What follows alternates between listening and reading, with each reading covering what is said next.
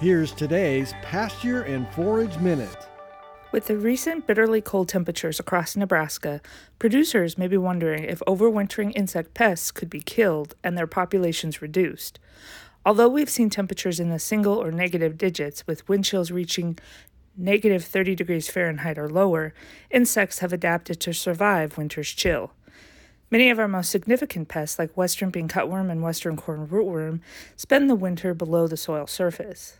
While soil temperature is dependent on many factors, it generally does not fluctuate significantly, even during extreme cold snaps. Soil that is covered by crop residue or snow will be further protected from bitter air temperatures. This means that the insects overwintering below ground are protected as well. Insects that overwinter in more exposed areas have additional cold adaptations. For example, soybean aphids overwinter as eggs and supercool to temperatures as low as negative 29 degrees Fahrenheit, while European corn borer larvae can produce glycerol, a substance which acts as a biological antifreeze. Additionally, keep in mind that not all our insect pests overwinter in Nebraska. Several species, including the fall armyworm, black cutworm, and corn earworm, spend the winter in warmer climates and migrate to Nebraska during the growing season.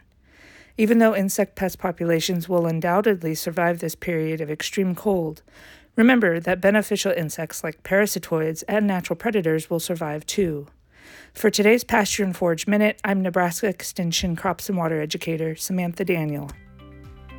Pasture and Forage Minute is a production of Nebraska Extension. For more information on how your university is serving Nebraskans, go to extension.unl.edu.